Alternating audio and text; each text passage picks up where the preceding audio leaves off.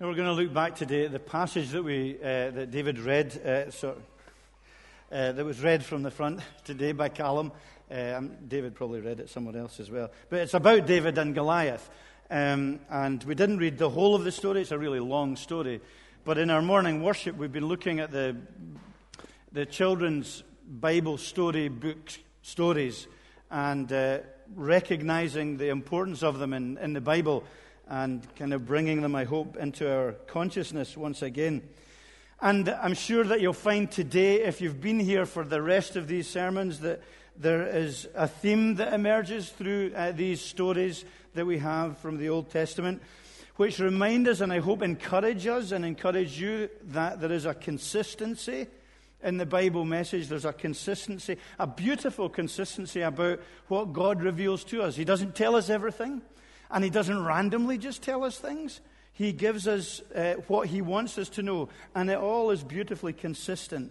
And we find that there's a theme throughout these Old Testament stories, that there's a common thread as God is revealing more and more about Himself as He brings us to that point of the great revelation of Himself in Jesus. But for many people, the story of David and Goliath is a kind of myth, isn't it? Akin to the hare and the tortoise, that kind of myth. Giant against a wee man. Or at best, it's maybe a story with a spiritual lesson, like be courageous and you can slay whatever giant you want. Or believe in yourself and you can do anything. With a kind of moralistic theme behind it. But actually, these stories are far more radical and far more meaningful and relevant than just a moral lesson or a pleasant, or if you read it maybe you thought unpleasant story about victory over giants. Now there's not... It's not, and none of these Old Testament stories are simply inspirational stories about the human spirit. However inspirational the human spirit can be, and I'm not denying that. But there's a much higher lesson that God is teaching us in His Word. This is God's living Word. We remember that. We recall that. We keep coming back to that this is God's living Word, His spoken Word to us. And He's saying, this is how it is. He's saying, this is who I am. This is who you are. This is who I am. He's saying, I alone are the one who gives life. I alone can overturn your death. It's incredible, I know. Every week we speak about death. You know, if you want to bring your friends along to something where we speak about death, bring them along to the church. We're always speaking about death. We can't. When you're in Scripture, you can't really help that. Because it deals with the big issues, because we also speak about life. And I think that's very significant. These two things, life and death. And that takes us to the central message often of God's Word. And the answer that comes from God. And so it never deals with just peripheral issues in our lives. And today we celebrate life, and we celebrate marriage, and we recognize death, and we see it. Because that's the human experience. So we come to David and Goliath. And you all know the story of David and Goliath. Everybody knows the story of David and Goliath. It's all been said before. So I'm not going to repeat the story. If you don't know the story of David and Goliath, please go back to it in the Bible and read maybe chapter 16 and the beginning of chapter 17 as well. And that will give you a fuller picture of the story. So I'm not really going to mention today one or two things that maybe you might think we would mention. I'm not going to speak about Goliath being a great big giant and the height he was. He was a big man. I'm not going to speak about the armor that he put on and how great and important that armor is. I'm not going to explain why or talk about why David chose 5 smooth stones. Not about the trajectory of the sling or his shepherding skills and prowess. I'm not going to... Okay, I'm taking a chance today. I'm not going to repeat the story because I'm presuming that you know the basics of the story today. I'm not really going to explain the bit that I didn't read from the beginning of chapter 17. But I am going to ask, and I think we always need to come to God's Word with this, why did God inspire this story in his living word? Why has he included David and Goliath in the Bible? And how does it fit in with what he wants us to know about himself? Because that's what the Bible stories are about. They're about God, and they're about us in relation to God. So I'm going to speak about 4 words that come out through this passage. One is defiance. The second is appearance. The third is absurdity. And the fourth is faith. So we're going to look at these 4 things in relation to this story, which I believe are part of God's message that comes through this and the other Bible stories to a greater or lesser degree that we've been looking at. The first is defiance.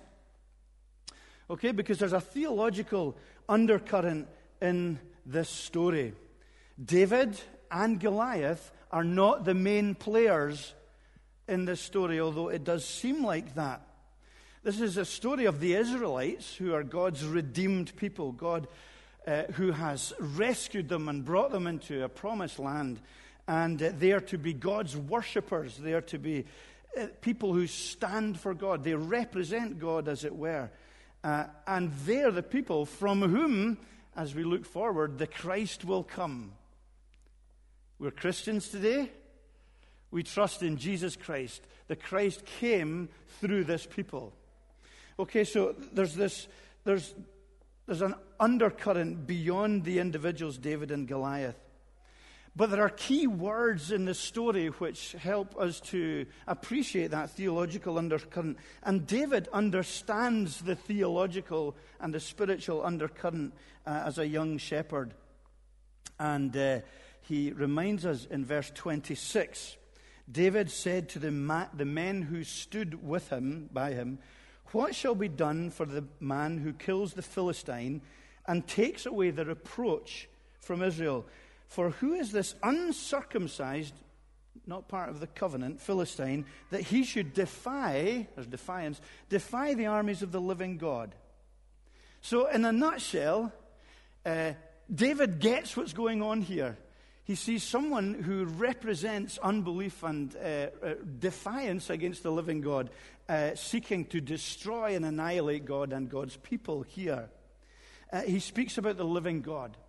He knows that it's about the honor and reputation of the living God that is being challenged here. And it's interesting that the living God, there's another word for the living God in this chapter called Yahweh, the Lord, the redeeming God, the name of God who redeemed his people, Yahweh. And that comes across 6 times in this chapter. So there's this undercurrent of the Lord being his will or his reputation being at stake. But interestingly, the same word that David uses here about defying, that also is used 6 times. So the writer, under inspiration of God, wants us to recognize that the Lord is central to this story, and defiance against the Lord is also central to this story. So when David speaks, and there's 3 speeches of David in this chapter, he focuses on the Lord. They're very God-centered. They're not about himself. It's not about, look at me and look at my courage and see what I'm going to do to Goliath. He is dependent on the Lord, and he recognizes who the Lord is and recognizes the battle. So that defeat for the Israelites would have meant subjection and servility to a godless and a destructive, idol-worshipping people. And Goliath himself, in verse 43, when he rubbishes this young slip of a lad that comes down to fight him, he says, he swears by the name of his own gods. And he recognizes that there's this spiritual battle, there's this spiritual defiance that's being outworked here. We also see it in the fact that did you know that David faces 3 Goliaths in this story? You only thought there was one. There's 3 Goliaths in this story. David fought 2 Goliaths before he even met the big man, because there was 3 Goliaths of defiance and unbelief in this story. The first is his own brother, Eliab.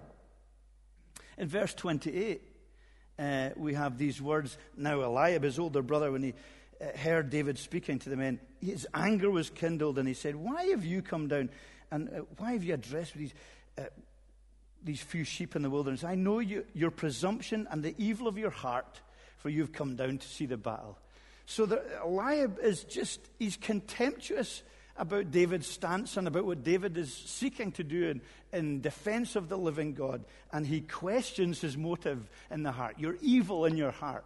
So that's a great defiant Goliath that David has to overcome. And then he has to overcome the defiance and probably more the doubt of Saul, the great king of Israel, who in verse 33 says, you're not able to go out against the Philistines. And so there's this cynicism and doubt from Saul, and there's this contempt from Eliab, his own brother. And it's spiritual. It's a spiritual doubt and a spiritual unbelief and contempt that they have for the living God. And this story, therefore, is about spiritual defiance. And it's about the powers of darkness defying the living God. And that has been the story throughout history, hasn't it been? That the powers of darkness have deceived humanity. Humanity have swallowed the lie and have been incited to rebellion, rejection, and idolatry to crush God, and in the Old Testament, to crush the line that takes us to the living Savior, Jesus Christ. So there's defiance is the first word that we see here. And in response to that, the victory that David has over Goliath then is a signal victory. Corey last week preached about Samson. Same kind of thing. It's a signal victory. It was to prepare the Old Testament people and us, and we often forget that there is victory in God's revelation pointing forward. There's always that. This story of David and Goliath is pointing forward to something greater and the divine trajectory of some greater victory. It's providing a lot of hints towards God's ultimate victory, promised, planned, and enacted at Calvary. So these stories are not cobbled together moral stories from a bygone Eastern culture.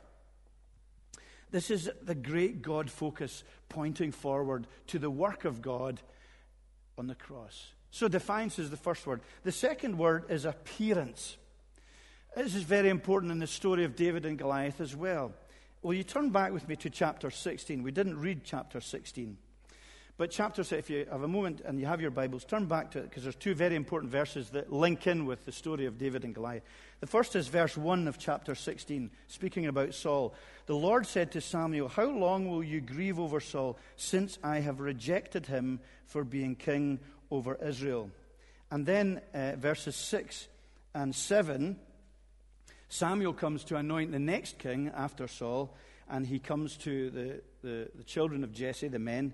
He says, when they came, he looked on Eliab and thought, surely the Lord's anointed is before him. But the Lord said to Samuel, do not look on his appearance or on the height of his stature, because I've rejected him. For the Lord sees not as man sees. Man looks on the outward appearance, but the Lord looks on the heart. Saul had been rejected, though he was this great. He wasn't a man after God's own heart. Eliab, this great, strong son, was rejected because God looked to the heart. And it's Saul and it's Eliab in chapter 17 that are defiant against God, because God and Goliath himself. But the great point of this chapter 16 is leading into chapter 17 is that God doesn't look on the outward appearance. God looks in the heart. God isn't impressed with Goliath. God doesn't think he's a big shot. He's not really scared of him, and indeed, neither is David, amazingly. And so that is a very important lesson that comes out from this great Old Testament Bible story about David and Goliath, is that God doesn't look on the outward appearance, but God looks in the heart. God sees our heart. God sees differently. He saw into David's heart someone who trusted in him, relied on him, and was a man after his own heart, who trusted in him for his salvation. And that heart trust was what enabled David to fight lions and Goliath. The heart that David had gave him a different perspective to Eliab and also to Saul, because his heart was changed. His heart was renewed. That's a really strong and powerful message for us today, that God isn't impressed with what we look like. He's not impressed with our outward judgment of one another. He looks in the heart. And so the question, when we come to God's Word in an Old Testament story, I've got nothing new to learn about this story. I know this story. God asks the question of us today, well, what are we like in our core? What's our core like? What's our heart that nobody else sees today? What is it like in relation to God? The eyeball to eyeball that we must do in our hearts before the living God that no one else sees. Our innermost thoughts, our desires. Do we love Him there? Do we trust Him? That's why He is so important, isn't it?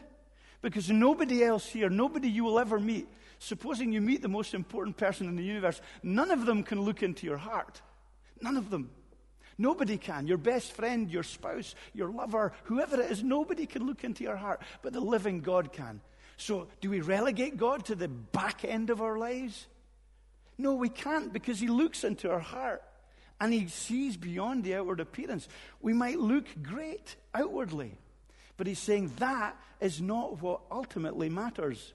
Now, what we are on the outside does matter, of course, and I contradict myself entirely, because it reflects our heart, or it ought to reflect our heart. So there is a sense in which it matters, but not in the sense of being primary. It's not God's standard. So today, your status, your career, your beauty, your power, your success, your comparative goodness, you look around, you say, I'm definitely better than them. The comparative goodness that we have, the judgment that we make on other people so quickly and so often, our intelligence, our evident Christian profession outwardly, God isn't moved by any of that, because He sees far deeper. He sees into our heart and what we are like in our soul, and our heart condition reflects who we are. And so the great reality of the gospel is we all need Him. None of us, the church can never be, Christians can never be self-righteous. And we can never judge others and say, well, they're much, much, much, much, much worse than I am. Because we all fall short of God's glory, and none of us can meet His standard of perfection. And we all, in our hearts, look at them and need His salvation to change our hearts, to renew our hearts, so that we love Him and we believe in Him and trust in Him and in who He is. Because that then, what that does in terms of looking beyond appearance, when we commit Christ to our hearts to transform the heart that we can't transform, it then changes our perspective, doesn't it? That David's heart was right with God, and therefore he realized that Goliath was just a big galoot in many ways, because he had God on his side. Goliath wasn't a big problem. Eliab wasn't a problem. Saul wasn't a problem, because he was dependent on the living God, and he recognized that God was in his heart, and this was God's battle. So it changes us from the inside. So often, isn't it, in our lives, we want to change everything else, don't we? We want to change our circumstances. We want to change our looks. We want to change our prospects. We want to change what's happening outwardly. We want to change others, our husband, our wife, our neighbors, our boss, our colleagues. If only they changed. If only our circumstances changed. But God is saying these things may or may not change. But primarily, He wants us to change our hearts. To look and see that it's not the outward appearance, not the Goliaths we face. It's not the problems that are on the outside. It's the internal attitude and the recognition of who God is. So appearance is the second thing. I think that's greatly challenging to each of us this morning in our lives. The third is absurdity. Okay, now, don't leave the building. I use that word advisedly when speaking about the Word of God, and I don't mean to be flippant in any way. I use it in a sense to really just to try and challenge us a little bit. Because there is absurdity. If you were here last week and you listened to Corey's sermon, you understand what I mean by absurdity. And that's no slight on Corey's sermon. It was the best sermon he's preached here. But he was speaking about Samson, this anti-hero. There was absurdity in that story, wasn't there? And in many ways, when we look at the genealogy of Jesus, or we look at the roll call of faith that we've been, going back and forward to from these stories, the people that inhabit Jesus' genealogy, there's absurdity there. Absurdity, at least on the way that we often make decisions about what we think God should do. And this story is a story of absurdity, isn't it? David, he's just a teenager. He's a young boy. He's hardly got his muscles built up in his arms. He's skinny, and he's a mismatch, and he's a kid. And he has no military experience, no weaponry skills. He can't even fit into the armor. It's rattling around him like a skeleton on him. It's laughable. But this is God's choice of a redeemer. This is who God chooses to redeem his people at this moment. It's David that God chooses. And we see that in Samson in his absurdity. Now, Samson was big and strong. But could we say he was a man after God's heart? Yeah, but it didn't seem like that. God turns so often in these Old Testament stories and in our lives, he turns conventional wisdom and human expectation on its head. Now I'm going to go straight into spiritualizing this. And I hope it's not wrong to do so. Because we take this story of David and Goliath and the David who's in this story and the absurdity of David. It's become a byword for absurdity, isn't it? David and Goliath. It's an absurd battle. It's an unfair, unequal battle. But I'm going to take that story and remind ourselves that that is exactly what God is telling us in Jesus Christ. The absurdity of Jesus Christ as God's choice of a redeemer. And we read from 1 Corinthians. Have you got any on the screens? There's nothing on the screens. Okay. Then 1 Corinthians chapter 1. I'm just going to look up 1 Corinthians chapter 1. Because we know this passage, and it's an important passage. 1 Corinthians 1, chapter 23.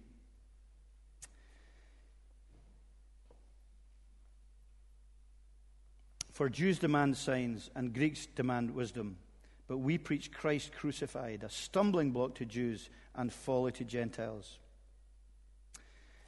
But to those who are called, both Jews and Greeks, Christ, the power of God, the wisdom of God. For the foolishness of God is wiser than men, and the weakness of God is stronger than men. So you've got foolishness and weakness. Okay, it's not absurdity, but it's kind of linked in, isn't it? Foolishness and weakness. That God's own word describes the cross in humanity's thinking as foolishness and weakness. So the greater son of David, to whom David fighting with Goliath points to, is Jesus Christ. And he is the Christ that humanity doesn't want. He's the absurd Savior. He's a nobody. He's nothing. He's a crucified Jew. He is weakness to the world. Many great atheists mock the gospel of Jesus Christ as being a gospel of weakness and patheticness and poverty. It's foolishness. But the reality is we mustn't just attribute that to others, because often we find an absurdity in the person of Jesus Christ because we want a Savior on our own terms. We want a Savior who will justify us and what we do and who we are, and who will give us what we think we deserve. Well, I deserve this. I don't deserve what's happening to me. I deserve to be well treated. Because we think we often find the absurdity of Jesus as someone who demands our life and soul, and who demands everything from us because of his outstanding and great love. Christ says to us in this absurdity, he says, you have nothing that you can offer me for your salvation. Not one thing. You cannot stand before me with one item that will enable me to justify you and say, come into my glory. He says, you have nothing, but I'm offering you everything. I'm offering you a clean slate. I'm offering you forgiveness and hope and joy and life and fullness. You don't deserve anything, he says, in his absurdity but judgment. But I'm offering you nothing but mercy and love and acceptance. But I'm saying to you, as you put your trust in me, it'll lead you to live in an absurd life. An absurd life where you are to do good to those who hate you. You're to love those who persecute you. You're to give me 100%, not just 5% now and again. Not just the odd Sunday morning of worship. I want it all. I want lordship over your life, over your thoughts, over everything you are, because that's how you were made to live. It's absurd and foolishness. An incarnate God who is born in poverty, isn't it? Nobody chooses that. Angels and demons couldn't second guess it. It's unspeakable.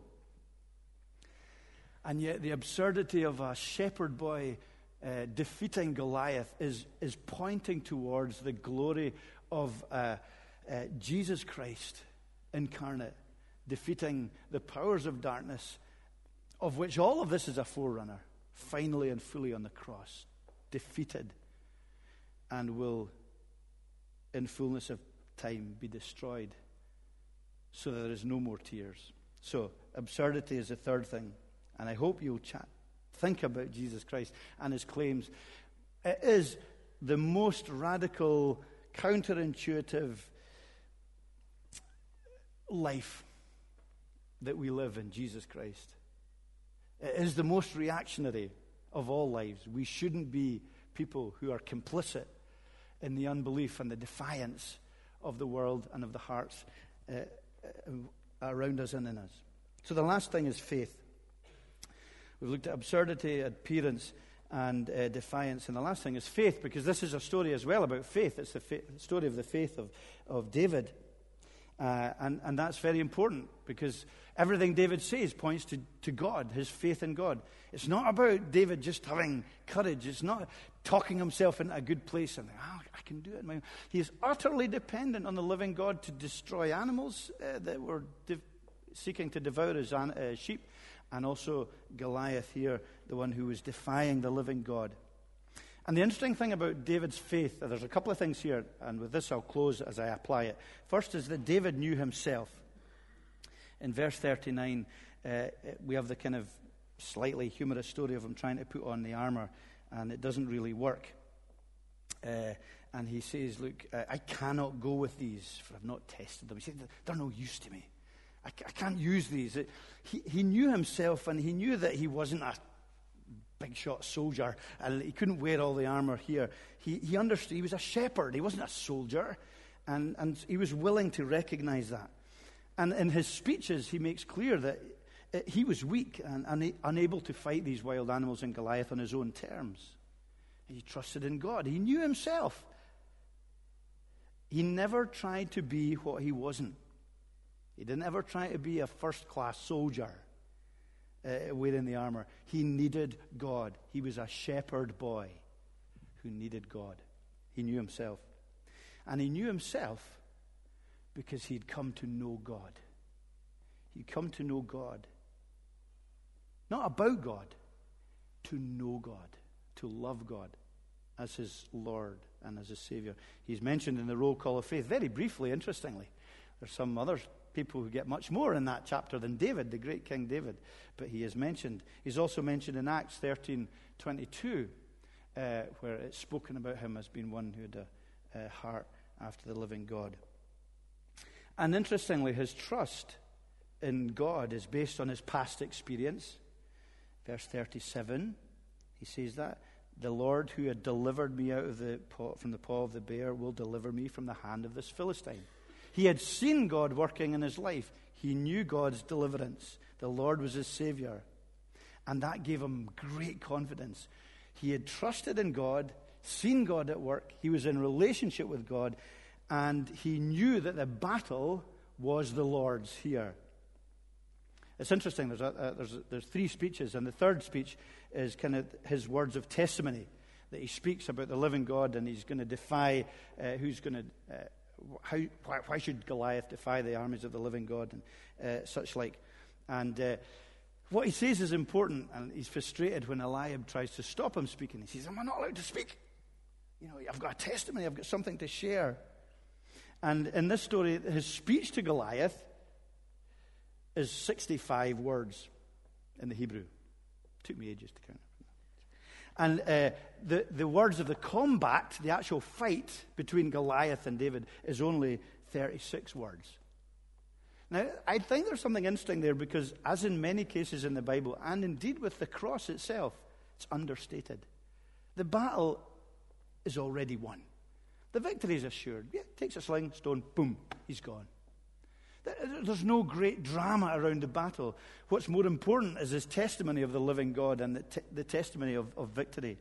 You know, like Lord of the Rings or Braveheart or Gladiator. All these films have this massive fight, battle scenes.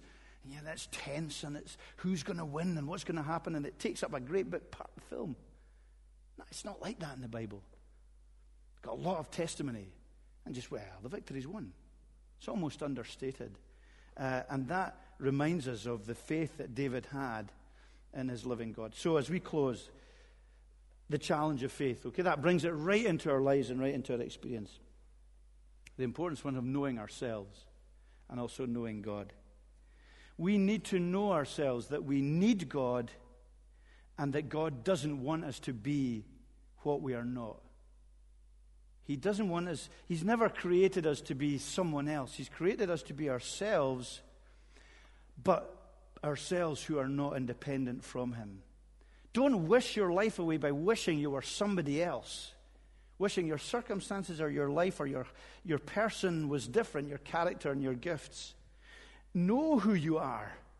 Know who God has made you to be in your very self and your very being, and that he loves you as you are. And in Christ, and as you take Christ into your heart and deal honestly with yourself, you will find your fullest identity, purpose, and fulfillment in life.